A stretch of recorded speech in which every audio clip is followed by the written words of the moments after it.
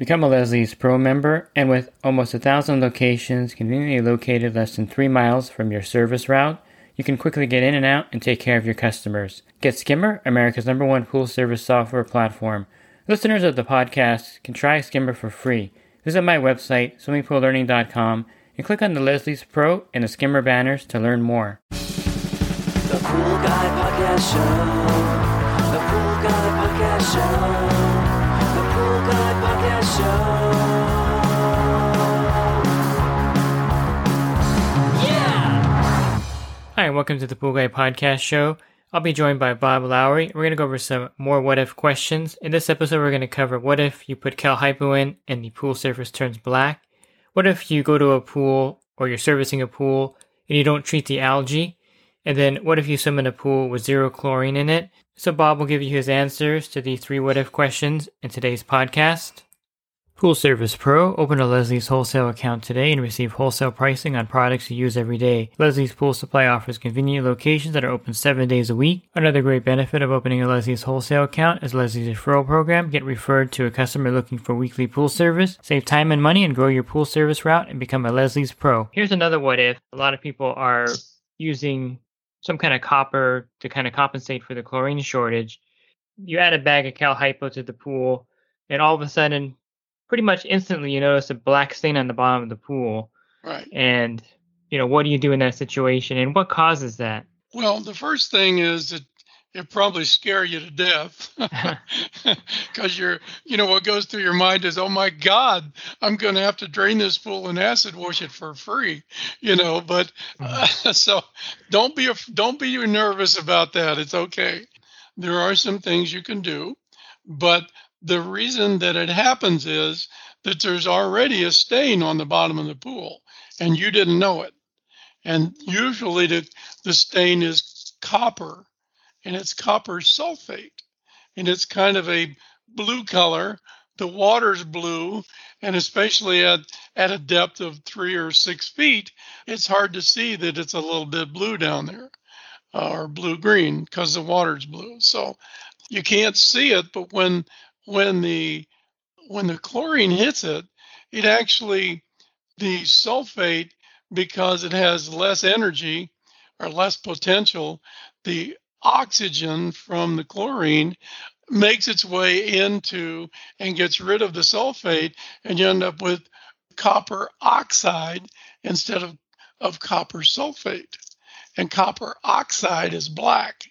The black is caused from copper being on the bottom of the pool. And just like you would take care of any stain, you can try to use ascorbic acid, which is one of the good ones for removing a stain, but it's not so good at keeping the stain from coming back. So understand about sequestering agents and chelating agents. They surround metal that's in the water and prevent it from combining with something else so it will precipitate or cause a stain. But the molecule itself is a man-made molecule and is subject to degradation from sunlight, called photodegradation, and from chlorine, just from it being oxidized, and from non-chlorine shock, or from UV or an ozone generator, or even AOP. Any of those things are oxidizers, and they will reduce the sequestering agent. When the sequestering agent is reduced, the metal is again free to combine with things and cause a stain. So these sequestering agents don't get rid of the metal. Even if you use ascorbic acid and you get the stain off the wall, the metal's still in the water, especially with ascorbic acid. As soon as you chlorinate, you wipe out the ascorbic acid and the metal's free again to go back to being a stain. So you need to get the metal out of the pool. There's only a couple of ways to do it. You can either use a thing called the chelator, or see you later, whichever way you want to pronounce it. But the chelator in a bag or a little cage can remove it. But bear in mind that it may take a week or 10 days to get rid of it if you put something in the skimmer. You can use one of their pre-filters, and as I said, use a separate pump and pump the water through one of their pre-filters and back into the pool, and within a few hours you can get the metal level down. But you need to understand that if you sequester it, you're going to need to keep adding sequestering agent. As it degrades, you need to replace it. And the bottle of the product that you have will tell you how often you need to put it in. And they may say you need to put it in once a week, once a month, once every 2 weeks, or whatever. It's not because they want you to keep using the product. They do want you to keep using it, but they want you to keep the metal from causing a stain. And they don't want to get a bad name. They don't want to say, well, customer said, I used this product and stain came back in a week. Well, the stain came back because you didn't do what the label said and add it again next week. It's better to get rid of the metal if you can. The only other way to get rid of the metal, of course, is to drain some water and refill it. And also, as a side note, I would tell that pool tech to stop using Cal Hypo in that pool, just as to hedge their bet. Well, what you may want to do is dissolve some of the Cal Hypo in a bucket of water, and then disperse it around the pool evenly or in front of a return line or something, so that it gets dissolved instead of falling to the bottom and hanging out on the bottom. That's probably not good for any pool. Yeah, probably to not. leave a chemical sitting on it for very long. Any chemical. Here's one, and this happens a lot with a lot of new pool techs. What if you see algae in the pool, and maybe a little bit on the step area, maybe a little bit in the deep end, but you really do nothing to treat it? You don't raise the chlorine up. You may brush it, but you won't do anything like add an algicide. What would happen in a pool like that where you're kind of ignoring the algae problem the first week you see it? Well, understand that algae, it multiplies by cell division. So 1 becomes 2, 2 becomes 4, 4 becomes 8, 8 becomes 32, and so on. It means that one algae could actually become a million in about 60 hours. So if you have algae enough that you can actually see it, it could be almost a million times larger by the time you come back if it's a week later. So, and it would take a huge amount more of algicide or chlorine to kill it. Once you see algae, by the way, that means that it's dense enough that you can see it. If you looked at only a little bit of algae in the pool, you actually can't see it. So you may have algae growing on your pool right now and don't know it. But as soon as you see it, now you see it, by the time you see it, it's already colonized and mature. And it's starting to, once it colonizes and matures, it secretes a clear dome over itself called polysaccharide. And that saccharide is difficult for chlorine and other things to get through it. It's a protective mechanism. So it's difficult to get chlorine to go through that. And that's one of the reasons that we want to brush the pool. Even if there's nothing on what you think is nothing on the walls, brush the pool and you will break up that polysaccharide and allow your chlorine to get into the algae that's growing on there that you can't see. You either need to brush the pool or vacuum, and don't just keep vacuuming the pool. We need to brush it, and it should be brushed. If you're going to brush the pool, you brush it first and then vacuum. But many times you brush it and then vacuum, and that's a good business to get into. It keeps algae from adhering to the walls, and it breaks up the slime layer once it starts to grow. And that reminds me, my son likes to tell his friends this one. He said, would you rather me give you $1 million or pay you 1 penny a day and double it for 30 days? And that's kind of like that algae, how it multiplies. Because if you get that 1 penny and double it every day for 30 days, it's more than getting $1 million in payment.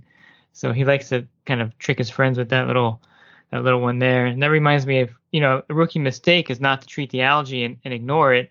or not to think it's a big deal, because you come back the following week and it's a big deal by not treating it when you first see it. And yeah, and it is a big deal. And even though you can see it in one spot, it may be growing, it may be spread out and growing in a lot of other spots. Mm-hmm. It hasn't turned green yet. Yeah. Here's one. What if you swim in a pool and there's zero chlorine in there? And this could happen at any stage where maybe you're not paying attention to the chlorine level if you're a homeowner and you're not checking your chlorine often. But what happens to a person who swims in a pool where there's no chlorine in the pool? Maybe they're in there for an hour. Well, of course, what it has to do with is your potential to get a disease.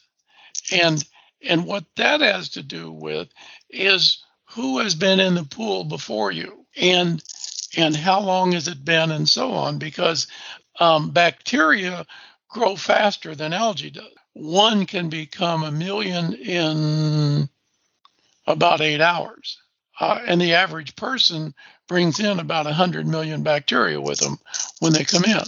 One of the goals, the thing that we are trying to prevent in maintaining safe water is what we call bather-to-bather disease transmission. And what that means is you get in the water and you leave off your 100 million bacteria, and then I get in the water. And what protects me from your bacteria, and vice versa, because I get in the water and my 100 million get off of me and head for you. So what protects both of us from making each other sick? And that's called bather-to-bather disease transmission. And the only thing that stands between us to prevent that is the chlorine residual. That's it.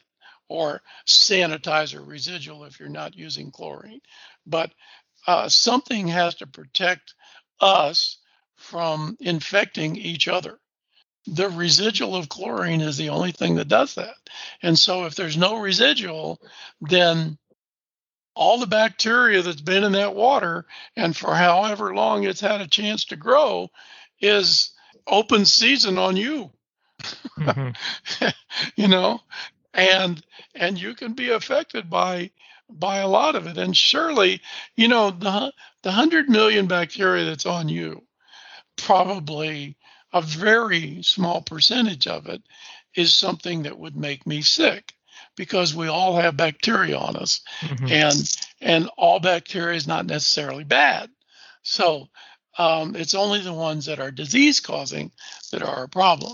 So you may not have any disease-causing bacteria on you, but then, as most people do, they get water in their mouth. They don't want to swallow it, so they spit it back out, or their nose runs, or whatever, and they may pee a little, or have a little pass a little gas or something in the water, and so there you have it. Now you have bacteria that can cause a disease, and they multiply pretty quickly. The residual is the protection. That shield needs to be there. If you go swimming someplace that you're not sure of, the best thing you can do when you get out is to immediately, or as soon as you can, take a warm shower. Doesn't have to be a hot shower, but a warm shower. And the reason is that usually your pores are open when you're swimming, and you're exercising, the water's warm, so your pores are kind of opened up. And when you get out of the pool, your pores kind of close up because it's windy and you get kind of chilled when you get out. What you do is you go take a warm shower, and if you can use some soap, that's great, but at least use some warm water that will open up the pores that you have, and it will flush out whatever's on there so it doesn't get trapped in your pores. And so, once it's in your pores, it can make it into your body and your bloodstream and so on. If we can rinse that off as soon as you get out, then your chance of having a disease from getting in there is shortened. Yeah, it's good advice for anyone that has that, or if they ever get in a pool with no chlorine, to rinse in warm water to kind of help them from getting sick, if they had the potential of being sick from swimming in there. And I hope you enjoyed this podcast. If you're looking for part 1 or the other parts of the series, you can go to my website, swimmingprolearning.com, and on the banner there's a podcast icon. Click on that, and it'll take you to the podcast site where you can see the list of episodes I recorded. And I have several episodes that I recorded with Bob Lowry over the last year or year and a half. You could definitely refer to those to learn more about pool chemistry. You can also go to his website, pcti.online. And Bob has a lot of resources there. Plus, he also has his certified residential course listed there and the dates that he's giving that course. And definitely go to that site to find out more about being certified residential. And if you're in the industry and you want to enhance your business, definitely check out my coaching site at poolguycoaching.com. A lot of great benefits of joining there, including a discount on your general liability insurance. Again, you can learn more at poolguycoaching.com. Thanks for listening to this podcast. Have a great rest of your week. God bless. The Pool Guy Podcast Show. The Pool Guy Podcast Show. The Pool Guy Podcast Show. Yeah! Real quick, if you're not using pool service software, try Skimmer free for 30 days at getskimmer.com/poolguy. Again, that's getskimmer.com/poolguy. Skimmer, everything you need to run your pool service business all in one app.